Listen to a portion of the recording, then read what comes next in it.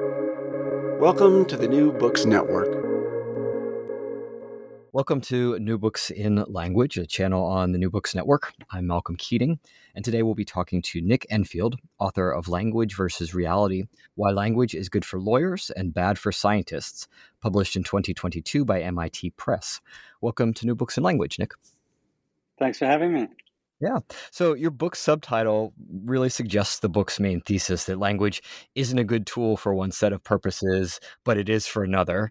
And I think if I put it this way, another thing you're doing is kind of rehabilitating a famous linguist, Benjamin Lee Whorf. So that's my sense of the overall project. But how would you put the main goal of your book, and why did you think it was important to write now? So that's an interesting link to make in terms of Benjamin Lee Whorf, and perhaps we'll get back to that during the course of the conversation. To me, the real sort of issue here is that language has strengths and weaknesses, but in a very particular sense. So I originally wanted to call the book Language Destroyer and Creator. And so the idea was that, that if you look at certain things that language does, firstly, there's this whole set of ways in which language strips out aspects of what you experience if you try to talk about that experience. There's all sorts of ways in which it radically simplifies the world that you're trying to describe. There's all sorts of ways in which it directs your attention away from certain things and towards other certain things, and so these things can be viewed as bugs in a system and kind of downsides of the system. But at the same time, there's all of these things that language can do so powerfully. It can create social reality in all sorts of ways. It's the tool that we use to interact with people in life, and it serves this incredibly important function in conversational interaction and just the stuff that we use to get through the day. And so that's one of the fundamental ideas of the book, is to try to look at the interplay between the kind of destructive side of language and the creative side of language. And one way to kind of capture that was to think about how the ways in which language can kind of mess with our heads opens up this kind of vulnerability, if you like. And that's the thing that the lawyers in my subtitle are able to exploit. So basically the idea that language is good for lawyers, obviously it's a kind of tongue-in-cheek use of that term lawyers, and it essentially is a shorthand for those whose business it is to persuade, regardless of what the kind of reality of the matter really is. And so what we can do with language is exploit those vulnerabilities, direct people's attention in various ways, and that's part of what makes language powerful. The other piece, the idea that language is bad for scientists, comes from the same kind of set of properties in a way, and that is that if your business is not simply to try to persuade people of your belief, but actually to communicate the truth or negotiate the truth or find out what's true, find out what's real, language gets in the way quite a lot. So, firstly, it's a pretty clunky medium for actually talking about reality as such, but also it's sort of got all these biases in it. So it's quite hard to use language to express things in an objective way, and to coordinate with others in a kind of a non-biased way, or a way in which you're not taking some stance or other. So that's the real kind of tension in the book that I want to present. And I think that it's part of it is really about trying to advance our understanding of language. I'm a linguist by training, and we're trying to understand what language is like and how it works and why it is the way it is. But more generally, there is this discourse at the moment around truth, post-truth, critical thinking, all of these kinds of questions. And to my mind, a lot of what I see being talked about boils down to language and really the power of language. So my hope would be that some of the arguments and some of the evidence and some of the discussion in the book, and particularly the kind of pleas at the end of the book, could find their way into those conversations. Yeah. So, how did you come to be interested in the book's topic? Because what you're saying, as a linguist, obviously you're interested in these ideas very, very deeply on a day-to-day basis. It sounds like you're also pulling a little bit from the contemporary moment. But yeah, maybe can you trace a little bit of why this book for you now? What brought you Sure. to it?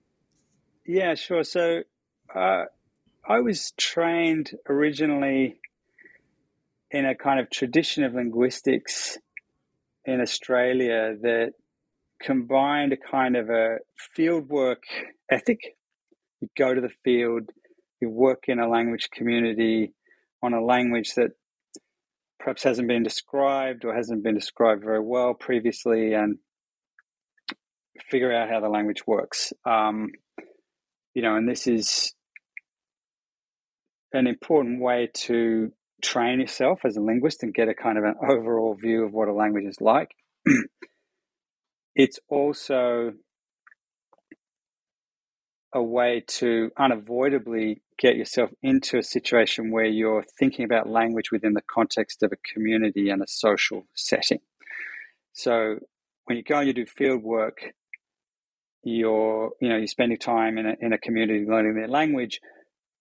Even if you're a formal linguist or you're thinking very structurally about language, you're still going to be thinking about the social functions of language. So I kind of came into thinking about language in that respect. It was, you're doing descriptive work, you're thinking about structure, but at the same time you're kind of embedded within this community.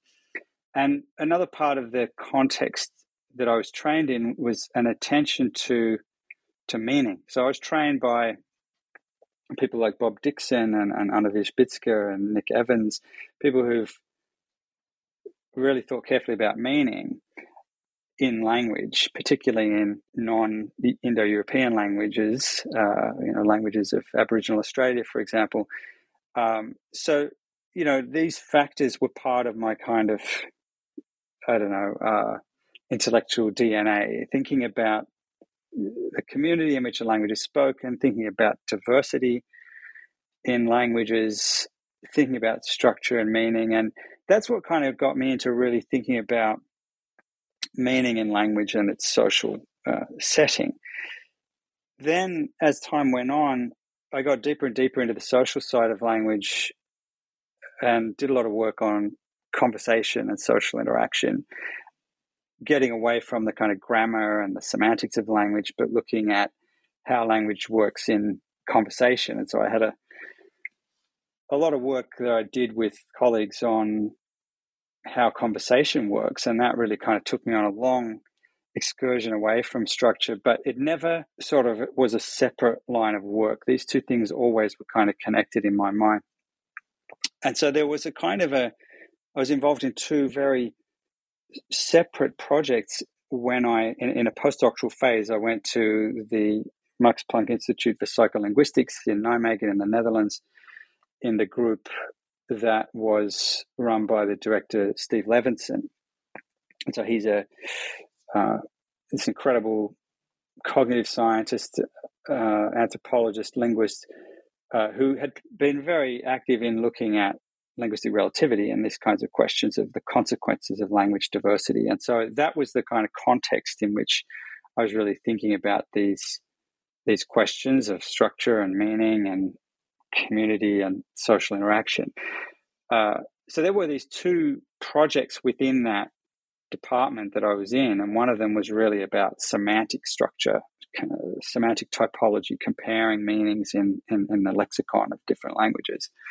And the other one was about language use and conversation and pragmatics and turn taking and all these kinds of things. And you could look at them in one way and see them as being really quite separate, and we certainly were using separate methods, but I was squarely involved in both of these larger projects, and I never felt that they were separate. So in a way, this book is kind of naturally a meeting of those things. There's a little story that I tell in the preface of the book, which is that we were at a kind of a retreat of this research group. So, we'd have every year or so, there'd be a retreat, and the members of the research group would come together and talk about what we were doing and how we were doing it and so on.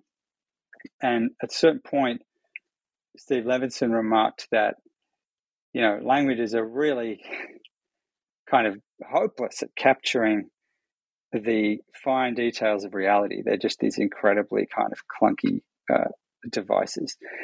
And then my colleague, Tanya Stivers, who's a conversation analyst now at UCLA, said, yeah, well, that may be so, but they're beautifully designed for another function, which is facilitating social interaction between people. That's what they're really perfectly tuned for. And this kind of exchange really stuck in my mind. And in a way, I think if you really wanted to trace it back to a concrete event, I think that little exchange really planted the seed in my mind for writing this book. And it took me a long time to kind of get it to the point where it actually did get written up as a book. And I think that's the kind of, I guess if you want the personal / intellectual background to the book, that would be it. Yeah, I think that nicely lays out the connections that you're making in the book, and we can trace those out now a little bit, because the book has these three parts. So you have mapped by language, nudged by language, and made by language. And throughout the book, you're making connections between things like lexical diversity, and also things like narrative and storytelling and social coordination. And you're weaving all these things together.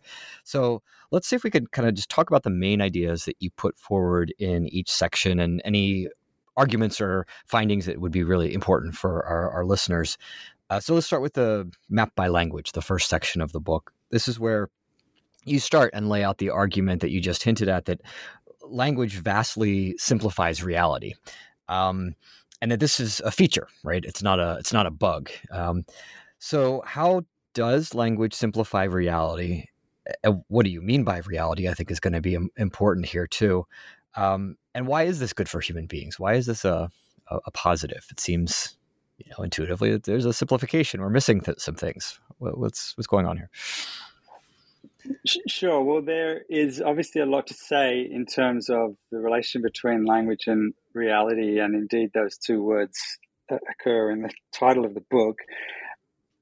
But as you well know, there are, whole kind of shelves and shelves in libraries that are written about this topic. So I'm not going to kind of get into a discourse about language and reality at great length. But what I would say, just to try to start with that point, would be to say that, look, I take the idea of reality firstly at face value. So there's a real world, there's, tables and chairs, and we hurt ourselves if we fall over, and, there's a reality that we are accountable to, and that's brute reality, and, it's there whether we like it or not, and if we stop believing in it, it doesn't go away.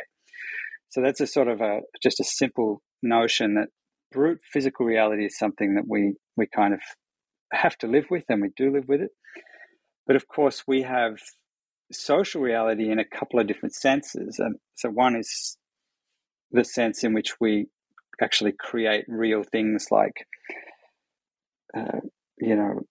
marriage arrangements or clubs or governments or these kinds of things that wouldn't exist. They don't exist by virtue of physical reality.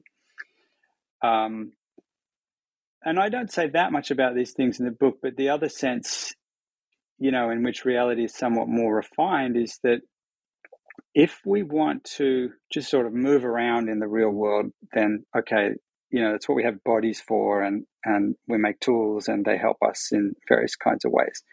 But as soon as we want to coordinate with other people in the world, then that's where language really comes into play. Now, if you look at the literature on kind of cognitive science of semantics and what meanings get encoded in language, there's this, I think, kind of very, I don't know how you would put it, one-dimensional or kind of simple idea that what we're talking about is a relation between words and the world. So you have the world as I just described it, and then you have words, and somehow words have to capture some distinctions in the world. And everyone would recognize, of course, that the world is much more nuanced and much more gradient and much more detailed and complex than the words that we have. That's very easy to see. We have many fewer words in our languages. I mean, we have an infinitesimally small number of distinctions that our words can make than are present in the world. And if you just think about that discrepancy, then you would say, well, language is just absolutely kind of hopeless. It picks out almost nothing from reality. And now this is to come to this point that you've asked about, which is, why is that a good thing? Why is that not like a terrible problem? That's because the function of language is not to describe reality in some accurate kind of way. It's to describe it in a way that's good enough that you can coordinate with other people around that piece of reality for some purpose. So famously, Roger Brown, the developmental psychologist in the 50s, when he was writing about, the puzzle of essentially, this was a precursor to the literature on basic level categorization. And he said, well, look, there's a puzzle, which is, why do we use words at a certain level of specificity? We have a word for spoons, we have a word for forks, we have a word for knives, but we don't have words that distinguish between all the detailed differences between the various spoons in your drawer. Some are slightly bigger. I mean, of course, we do have words like tablespoon or teaspoon, but within the categories, we don't have a special word for a chipped spoon or a bent spoon or what have you. And his answer as to why that was pretty simple. It's because people don't care to make those distinctions, or at least those distinctions are not recurrent enough that there'd be any kind of payoff from making those distinctions. Whereas the distinction between forks and spoons, there's plenty of payoff and it is recurrent. And it all has to do, he suggested, with the culture that you're in and with the things that people care about. So what I try to say in that sort of first part of the book is that, if you think about language as capturing reality and capturing kind of facts about the world, it's distilling it down enormously. And what you've got to realize is that there's actually kind of two steps of abstraction. Actually, so the first step is one we haven't really talked about, which is between the detail of reality and our perception of it. So there's this kind of, I've been talking about the very practical sense of reality that, we bump into tables and things like that. And I can imagine, any physicist saying, come on, there's a lot more to reality than just the things that you can see. So that's something I didn't mention, but I certainly talk about it in the book. And that is that, for example, you can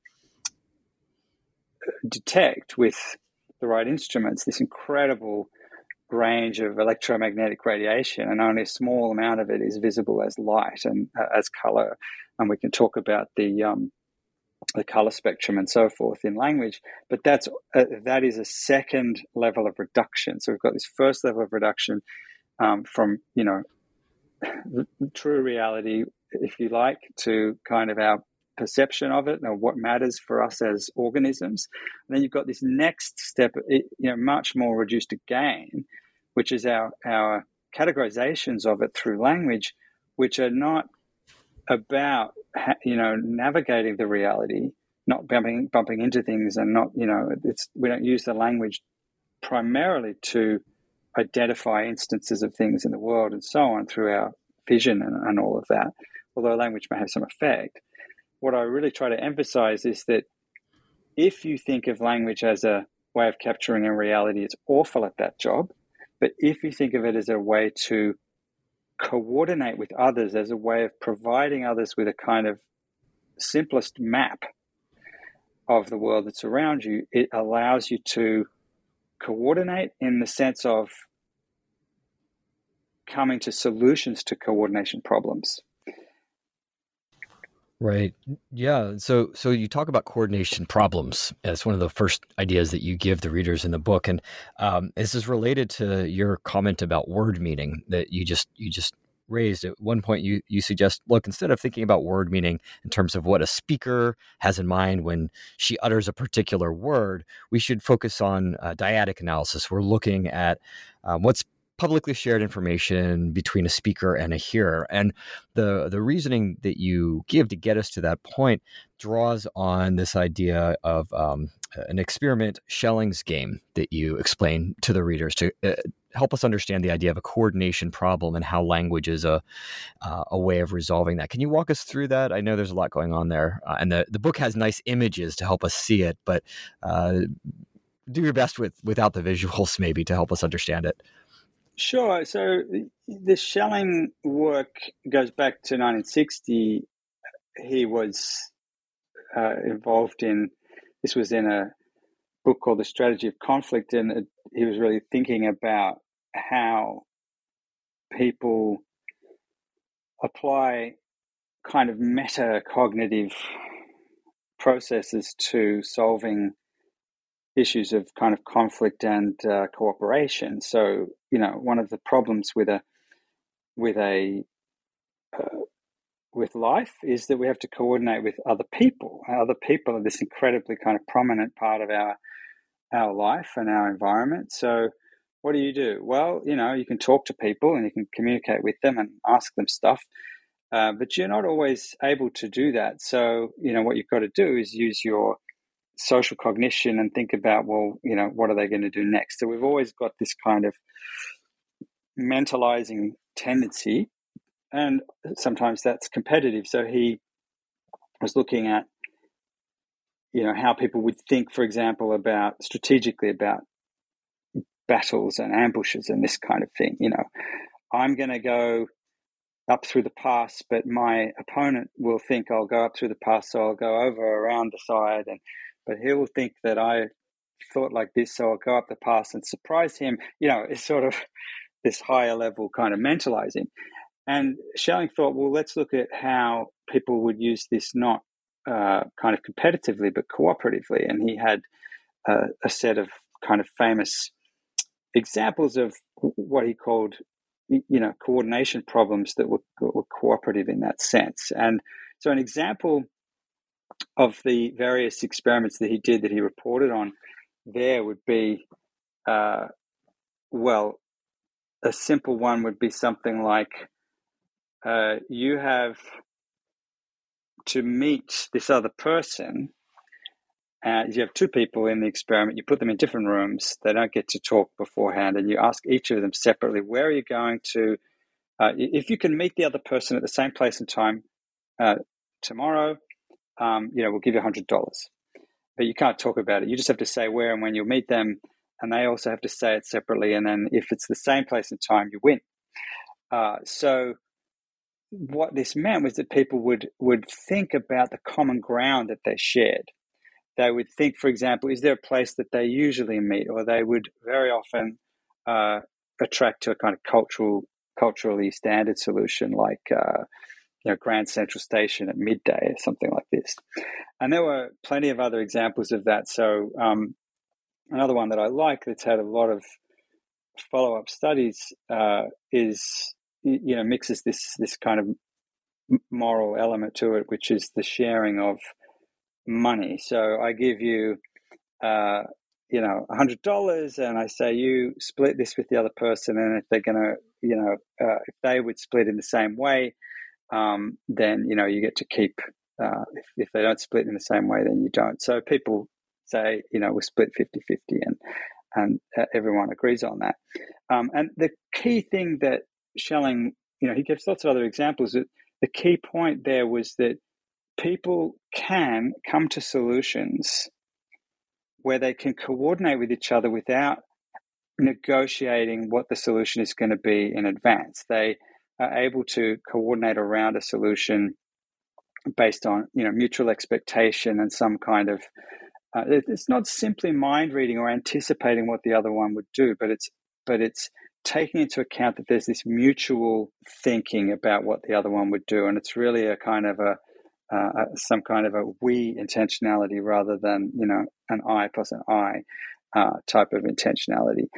And the point that I've tried to make in the book is that words really work in this way because words are just these kind of signposts. They're kind of these very stripped back maps, and when we use them, we mean something, typically much more nuanced and much more specific and much more contextual than what the words actually capture.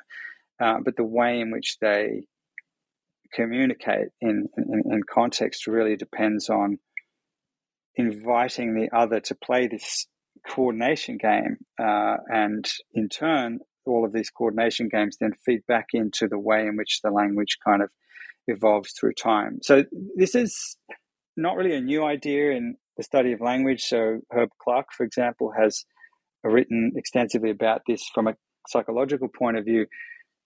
But I think that his work is typically taken to be about kind of the pragmatics of language and the organization of how we understand kind of very semantically simple bits of language like demonstratives, words like this and that. So I think, in a way, what I'm talking about is an extension of that, or going into greater depth with that and saying all of language, all of the kind of code that is embedded in language is really fundamentally predicated on the idea that we're solving coordination problems at every step of the way. Right. Yeah. So there's an interesting combination then of sort of two themes here in the book. You have this idea of the very public aspect of language, and what's shared between people in a coordination game. But of course, there's also this emphasis on the relationship between language and thought.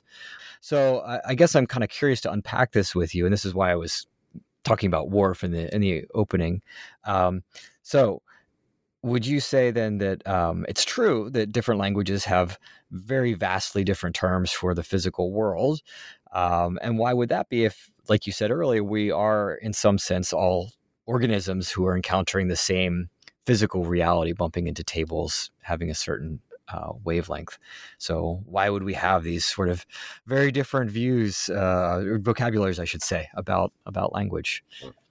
Well, the question of vocabularies and whether we have different ones is purely empirical, and oftentimes there are debates around the facts. So if you say, well, this language has more words for snow than that other language, well, there've been nice replies to that saying, hang on, I can go to a ski resort somewhere in the US, and people who live around there actually have this incredible vocabulary for snow, and so that's an empirical matter, and you can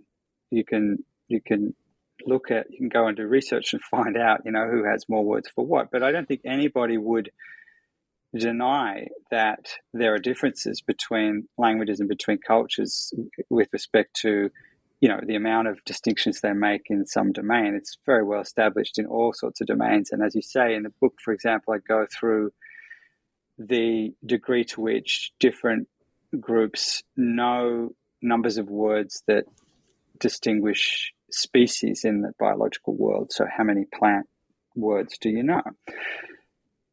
If you live in a rainforest, sure, there's probably more diversity of species than if you live in an average American city. But actually, in an average American city, there's a ton of different tree species. It's just that people don't seem to learn them. And, to me, I have a pretty straightforward response to this whole discussion, and it's one that I talk through in the book and I've spoken about elsewhere in terms of, linguistic relativity. And that is that if a language has some particularly high degree of specification in some domain, okay, firstly, we establish that that's true and we can show it just empirically. Then the question is, okay, well, what's that because of? If you look at the literature in cognitive science around, trying to explain this, it's always about thought. It's always about the individual organism. The idea is something like the following.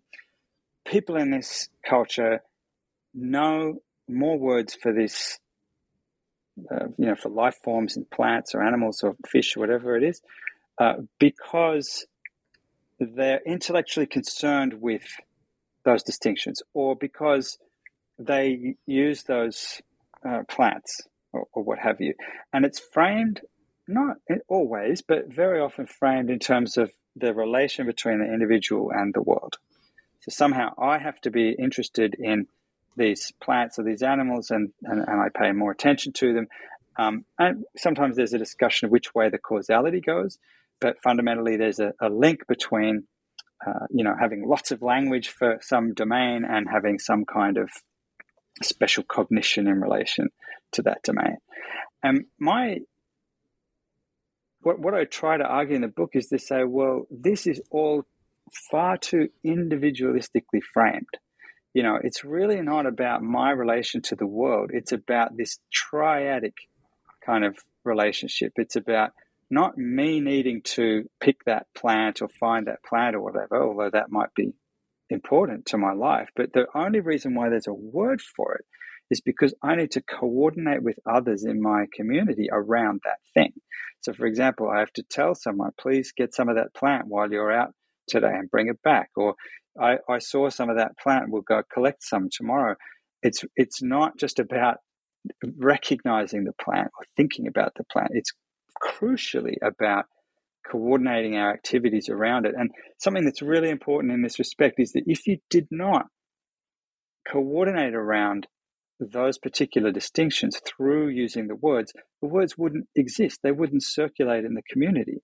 And this is one of the key things which is, to me, surprisingly often left out of this whole story, is what actually causes these words, these linguistic distinctions, to circulate in the communities. It has to be some motivation for people to use these words, and the usage is not, it's not enough to say, I'm interested in this distinction. What has to, because why would I say a word if I was merely interested in the distinction? I have to when I'm saying a word, it means I am drawing someone else's attention to that thing that I'm attending to. It's this kind of joint attentional situation, which clearly implicates things like the coordination games that we were just talking about with Schelling. It's a triadic thing, and it's really crucially about coordinating social activities in relation to the distinctions that are being made. So the answer, to your question is, I think it's all about language and social coordination, not language and thought per se. Mm-hmm, mm-hmm. And so another point that you make in the book related to this too, if I'm getting it right, is that there are limits and sort of constraints to these kinds of distinctions or variations that we see in languages. They're not just sort of coming out of nowhere, but they're informed by the kinds of organisms we are, the kinds of social structures we have, and the kinds of physical reality, brute reality that we are encountering. Can you say a little bit about that? Yeah, so that's an important point. And I think, if one says, oh, look, there's linguistic diversity and it's all about kind of cultural interest and so on, it can be interpreted as meaning, there are no constraints on what languages can be like. You can have languages that just say anything. You can have any imaginable kind of semantic system.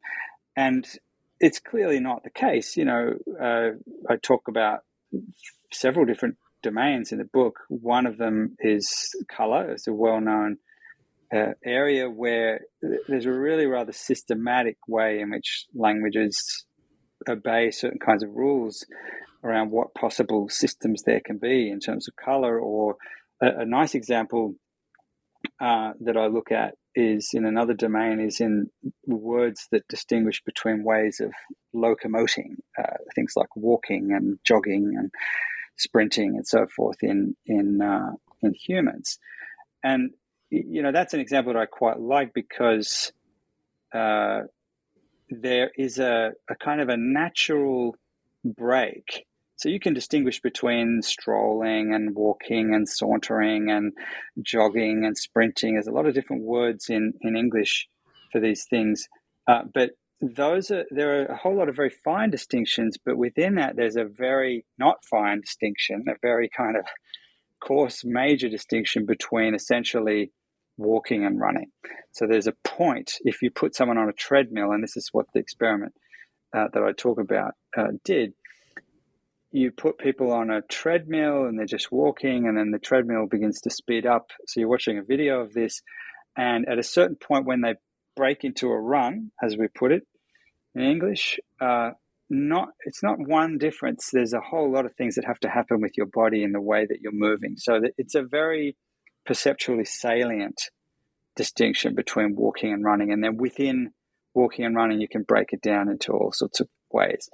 And the study that I cite there was saying, look, you can have different languages dividing up that space to all sorts of degrees of granularity, but you won't have any language that will ignore that distinction between walking and running. And I give all sorts of other examples around things like, parts of the body and so forth. So what we find over and over again in language is that there's all sorts of variation, but it's constrained variation, constrained by the structure of the world in part, and by the structure of our cognition and by our relation with that. But I want to add to that. So this is, not a particularly new point. It's well documented in the literature that there are these kinds of aspects of structure in the world that find their way into how vocabulary is structured. But I want to add to that there's a causal step that is not often spoken about, and it comes back to what I was just talking about in relation to using language for coordination. If something in the environment is highly salient to us and noticeable to us, then that simply increases the likelihood that we will use it to coordinate with others around that distinction, because it's not only more salient to me, but I can trust that it's more salient to you. And that salience is precisely the mechanism that Schelling put forward in his coordination games, but specifically not just salience, but mutual salience. It's salient to the two of us and we both know it. So this is actually a mechanism that is not only used ad hoc in the kind of very context-specific way, but it's also something that finds its way into the language historically through repeated instances of essentially using language to coordinate around things we see in the world. Yeah.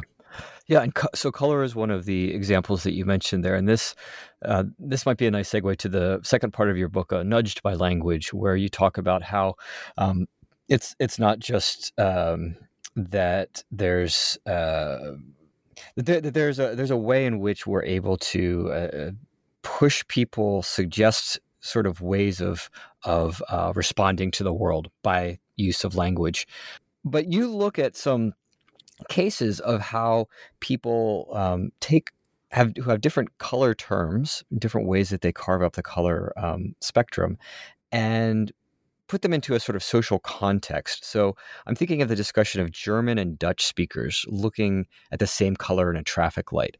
So I'm curious what lessons we should take from that study in terms of, you're pushing back on this highly individualistic way of thinking about the relationship between linguistic diversity and human cognition and activity.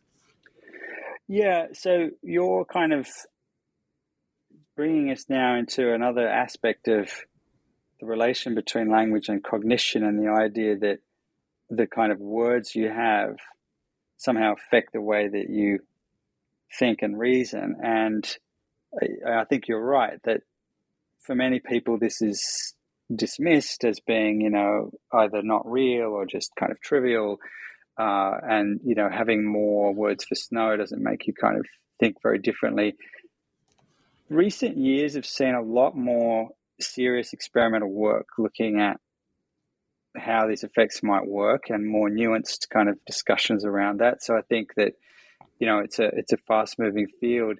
I look in the book at quite a few ways in which we know that language kind of affects the way that we think and even the way that we see. So the example that you raised about German and Dutch is interesting one, where the two populations, when they're looking at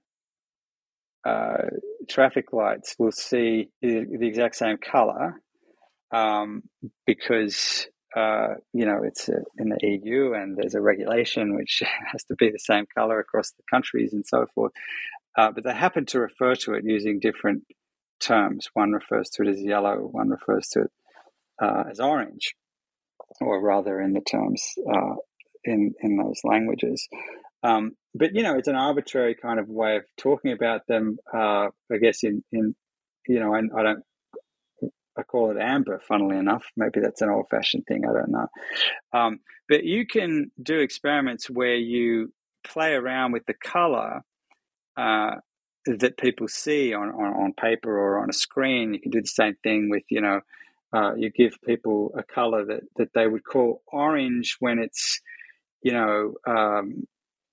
on a picture of an orange, but you have the exact same color on a banana and they'll call it yellow.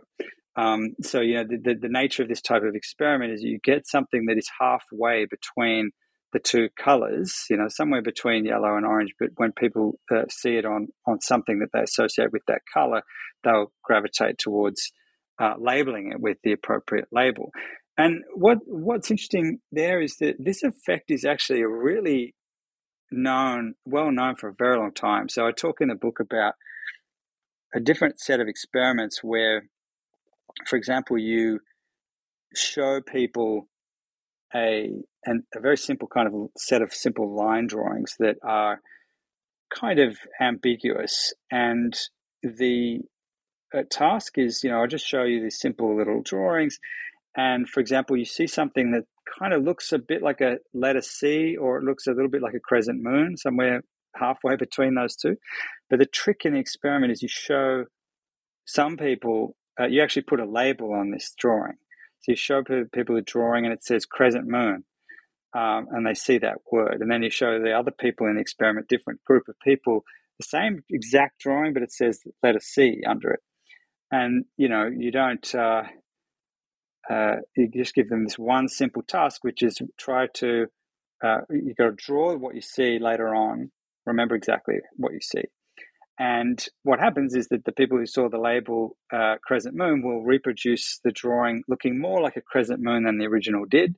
And those who saw the letter C will produce it more like the letter C than the original. So people will, and there's a whole bunch of experiments that I talk about in the book that show very similar kinds of effects. So what these types of effects show is that using language, it's a psychological phenomenon. It's got to do with, even though we're using it purely to coordinate with other people, it's clearly delving into our perception, and it's organizing our perception and having these kinds of effects. So what this does is that, coming back to a point I made at the beginning, it creates a kind of a exploitable vulnerability in the system. So if language happens to direct your attention in certain kinds of ways, like with this at this very low level, with things like, it's a letter C, changing the way you remember what you saw, then that is something that I can actually exploit if I'm trying to influence you and manipulate you. So in a sense, that kind of comes back now to what you asked about in the beginning, with the question of why language is good for lawyers, and that is because if language has effects on our memory, if it affects how we think about what we see, if it affects what we notice and what we don't notice, then others are able to use those effects of language for better or worse. It's not an intrinsically bad thing, but obviously it can be used for ill. But when people are trying to coordinate with us around tasks and so forth, it's not always purely cooperative. And what's happening is that those tendencies of ours to be drawn in by our language in certain ways get used. I don't know. They can even get weaponized, if you like. One implication of what you're thinking about might be for people to consider how they can become aware of or resist these sorts of effects. I mean, if that's indeed psychologically possible. So I guess one first order question here is whether or not these sorts of nudging effects, as you're talking about, are things that if people become aware of, they can resist. Would, for instance, an artist who is highly trained in their attention to color be able to label the same color when it's in a banana and an apple, for instance, even if as the same color? Would an artist be able to draw the shape in a certain way, even if they're primed? So I guess this is a little bit beyond your book in some ways, but just in terms of looking at the psychological and linguistic studies, do you think it's possible that some of these effects are things that people can, in fact, sort of push back on or become resistant to, Absolutely. whether or not they're for Yes. better or worse? Yeah. Yeah, I absolutely do. And I think that really this is one of the important messages of the book, is that, in the end, I really kind of emphasize this point, and that is that language is extremely powerful. We haven't spoken about it, but in that middle section, I talk a lot about framing and a lot about how, the way that you frame things actually doesn't just affect what you think you saw, but it affects how you reason and all of that. And this is very powerful. It affects the way you judge what's happening and the conclusions you come to. And in fact, this is what a lot of the literature on cognitive biases is all about. And interestingly, it's never really been treated as a linguistic topic. It's just, a kind of a cognitive science topic, and people don't really seem to reflect that much on the fact that it's language that's really having all of these effects. And this is actually a whole open field of study, is, to what extent different languages nudge you in different directions. I think that it is clearly possible to become more aware of how things are framed. And this is a basic concept of kind of information literacy, if you like. It's just becoming more conscious that the way things are framed in language is not ever really neutral. And that doesn't mean it's bad or necessarily manipulative or anything. It could be, it might not be. It might be the best way of saying what needs to be said, or it might, be hiding something, who knows. But you need, in a way, to get some intuitions for the kinds of situation in which you need to think about, okay, how else could this have been said? Now, one of the issues with what we're talking about here is that if you were going to become highly sensitized to the particular choice of words and, the particular what was being foregrounded and what was being backgrounded in every word and phrase and sentence that someone uttered, I mean, you just wouldn't be able to get through the day. You literally wouldn't have time just to follow the action. So that is certainly one of the constraints here, is that you can't really question every single linguistic move that people make. But I suppose that you can become more conscious of when it matters. And a lot of the time, we're hearing similar kinds of things in similar kinds of situations. And, there's a sort of trusted idioms and trusted ways of talking, and we're with people who we know and so forth. So a lot of the time, there wouldn't be much payoff kind of being overly conscious of precise wordings and that kind of thing. But sometimes there really is a lot of payoff. And, I think this is where we come to the kinds of things that Worf warned about, going back many decades ago, And he was really pointing out how, I mean, he didn't really have the psychological kind of vocabulary for this, but the situations that he famously described where people were kind of, misled in some sense by language. So, for example, you are told that you're in a factory and there's a kind of a bucket with something called spun limestone in it. And you go, okay, spun limestone, that's some kind of stone, so it's not going to burn. And it turns out that actually it's this highly flammable stuff. And this was one of the cases that he talked about where people were kind of, misled by language. And I like this case because I think what it really shows, although he didn't, it's an anecdote. There's no way that he could kind of have studied it then. But I think what it shows is that the issue is not do we get our minds kind of channeled in one way or another. It's when and why do we switch off our thinking about what's happening in front of us. And that's what language is good for. It gives you this clarity that is a philosopher, C.T. Nguyen, recently wrote about this, calling it, the kind of thought terminating function of clarity, that, if things are particularly clear, then you don't pay more attention to thinking about them and trying to kind of understand them. So oftentimes when you get given a linguistic description of a situation and, you're just going to kind of take it pretty much at face value, and you're going to stop thinking about, for example, what this substance is called spun limestone, and just go on to the next thing. And that's the danger, is that, I think this is part of what is kind of missing in this whole discussion, is that when we use words and when we act in response to words, we're not doing it in the abstract. We're doing it in this heavily kind of time-constrained, practical situations where, it's not so much that I'm being channeled in my thinking, but it's that I have to make a decision quickly about what this means and how I'm supposed to act. And then because immediately something new has come along, like your next utterance has arrived, and I have to kind of understand that. One last point on this, and that is that coming back to a question about sort of, I don't know, whether it's possible to overcome these constraints. So you can try to become a little bit more aware, but Worf had actually this really important and interesting point, which he really made a lot out of in his writing, and I'm not sure if it's really kind of appreciated that much, but he really emphasized that people ought to learn languages very unlike their own.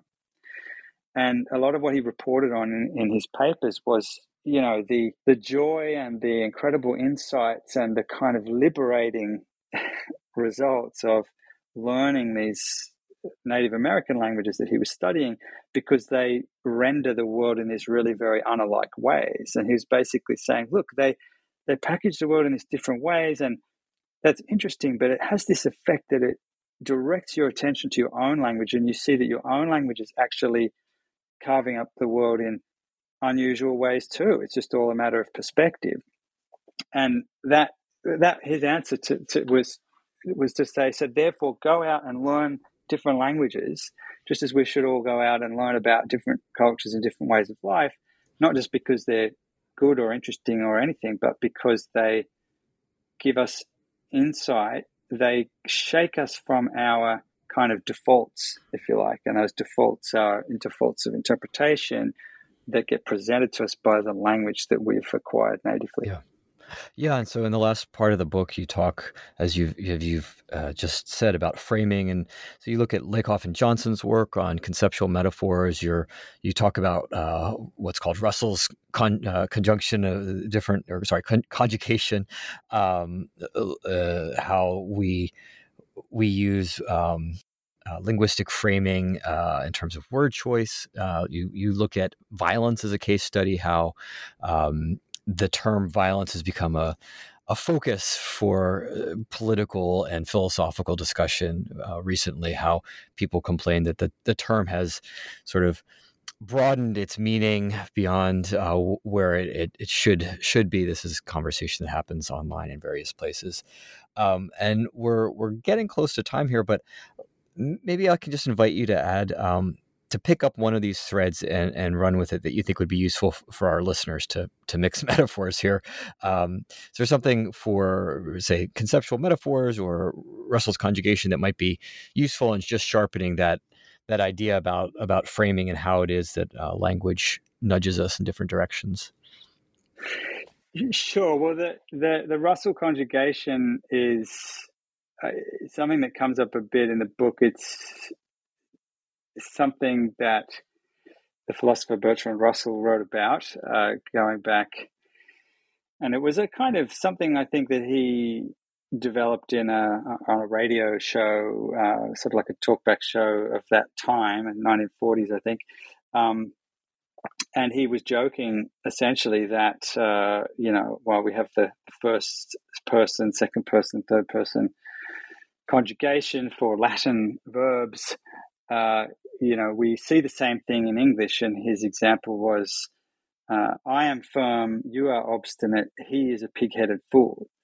And so the idea was that the subject of the sentence triggered a different selection of form of the verb, as it were, or the predicate, as it were, in this case. And, it was this kind of funny thing. And in fact, it triggered a kind of competition at the time where people wrote in with some pretty funny versions of this conjugation.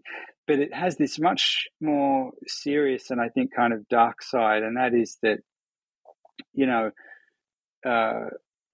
this is exactly what you see in media discourse and public discourse today. And it's very powerful in a couple of ways. I mean, one is that simply it portrays people in very different ways depending on who they are. So, there are very obvious applications of this to do with kind of social categories. Are we talking about someone who's one of us or not one of us, the enemy, a friend? The same kind of activity is getting described in different ways. So a classic example these days would be the distinction between rioting and protesting. So in the coverage of, the unrest or the street incidents after the George Floyd murder, what you want to call them, well, you could see a distinction in the news providers around the world, or at least in the US in particular, that some of them would call it a rioting and some of them would call it protesting, depending on whether they wanted to put these people in a favorable light or not. And I go through in the book many examples from media, in fact, because I think it's this incredibly rich source of this Russell conjugation. And the interesting thing about the Russell conjugation is that, not only is it a sort of on one level, it's the speaker's way to portray, or someone in a certain light, different from how they might portray somebody else, even though it's the same event that's being spoken about or the same quality that's being spoken about. It's also a way in which people can signal about themselves, their stance, and who they are. And this is sometimes called Wittgenstein's ruler. I talk a little bit about that as well.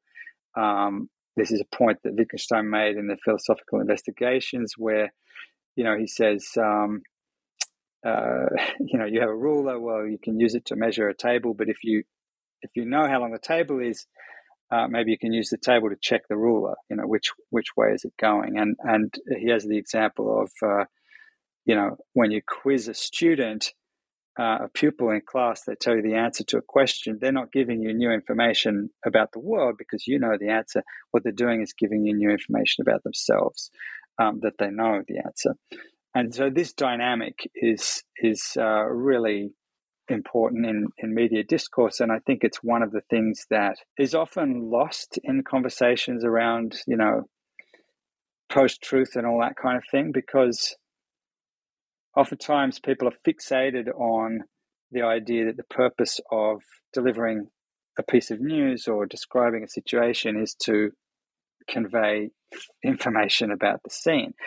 Whereas oftentimes people presume you know about the scene, or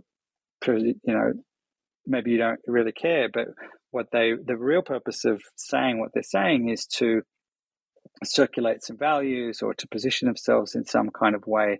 And I think that actually by itself is one of the main reasons why the discussion about kind of post-truth problem in media and so on doesn't seem to go anywhere, because it's constantly getting confused between whether we're talking about words being given as measures of the reality that's being spoken about, or words being given as measures of the people who are doing the talking. And these two things don't have to really align at all. And I think that it's a nice point to finish there, because it comes back to really the contrast between the scientist and the lawyer. And that is that, on the one hand, we're trying to describe situations because we're trying to get to the bottom of them. We're trying to be accurate. We're trying to describe what's going on. The scientist would also be the investigative journalist, the person who's trying to get at the truth wherever that may lead. But maybe I'm not a scientist or a judge or an investigative journalist. Maybe I'm a lawyer, and all I really want to do is convince my audience or please my audience. And, whether you like it or not, that's what a lot of people do with language, and that's often what's going on. So I think getting more aware of that and thinking about that more consciously certainly helps. Great. Well, I appreciate your time in the last minute that we have. Tell us what you're working on now that the book is out. Yeah, it's I'm working on a fair few different things. I suppose the one thing I could talk about at the moment is a plan that I'm working on for a book that really is about a broader question, not of language as a coordination system. That's really what I've kind of spent part of this book trying to get to the bottom of. What I'm working on now is a way to broaden that out to really understand the concept of social technology generally. So in this work and in other work that others have been writing, there's this emerging concept that language is a kind of technology. And, it's something that's invented in a certain sense, or at least it's a product of human behavior, and it emerges out of human knowledge. And I've been working on trying to think about how language is part of a much broader set of social technologies that really are important for us to understand. And I guess it's turning more towards thinking about the consequences of all of this for where we're going in the world. I mean, it's clear that it's a pretty topsy-turvy world, and there's a lot of things that we need to try to solve and get right. And it's kind of alarming and ridiculous how badly coordinated we are as a species. And we really got to get our house in order. And it's clear that technical solutions are not going to get us there. We need non-technical solutions. And for that, I think a general understanding of what social technologies are and how we might turn to them for thinking about what's happening in the world and how we should try to deal with it. I think that would be desirable and interesting. So I'm working on that and trying to think, well, how could a careful understanding of language's role within that help? Great. Well, we'll look forward to seeing that when it's finished and out. Thanks again, Nick, for your time. I really enjoyed talking with you. Thanks very much for having me.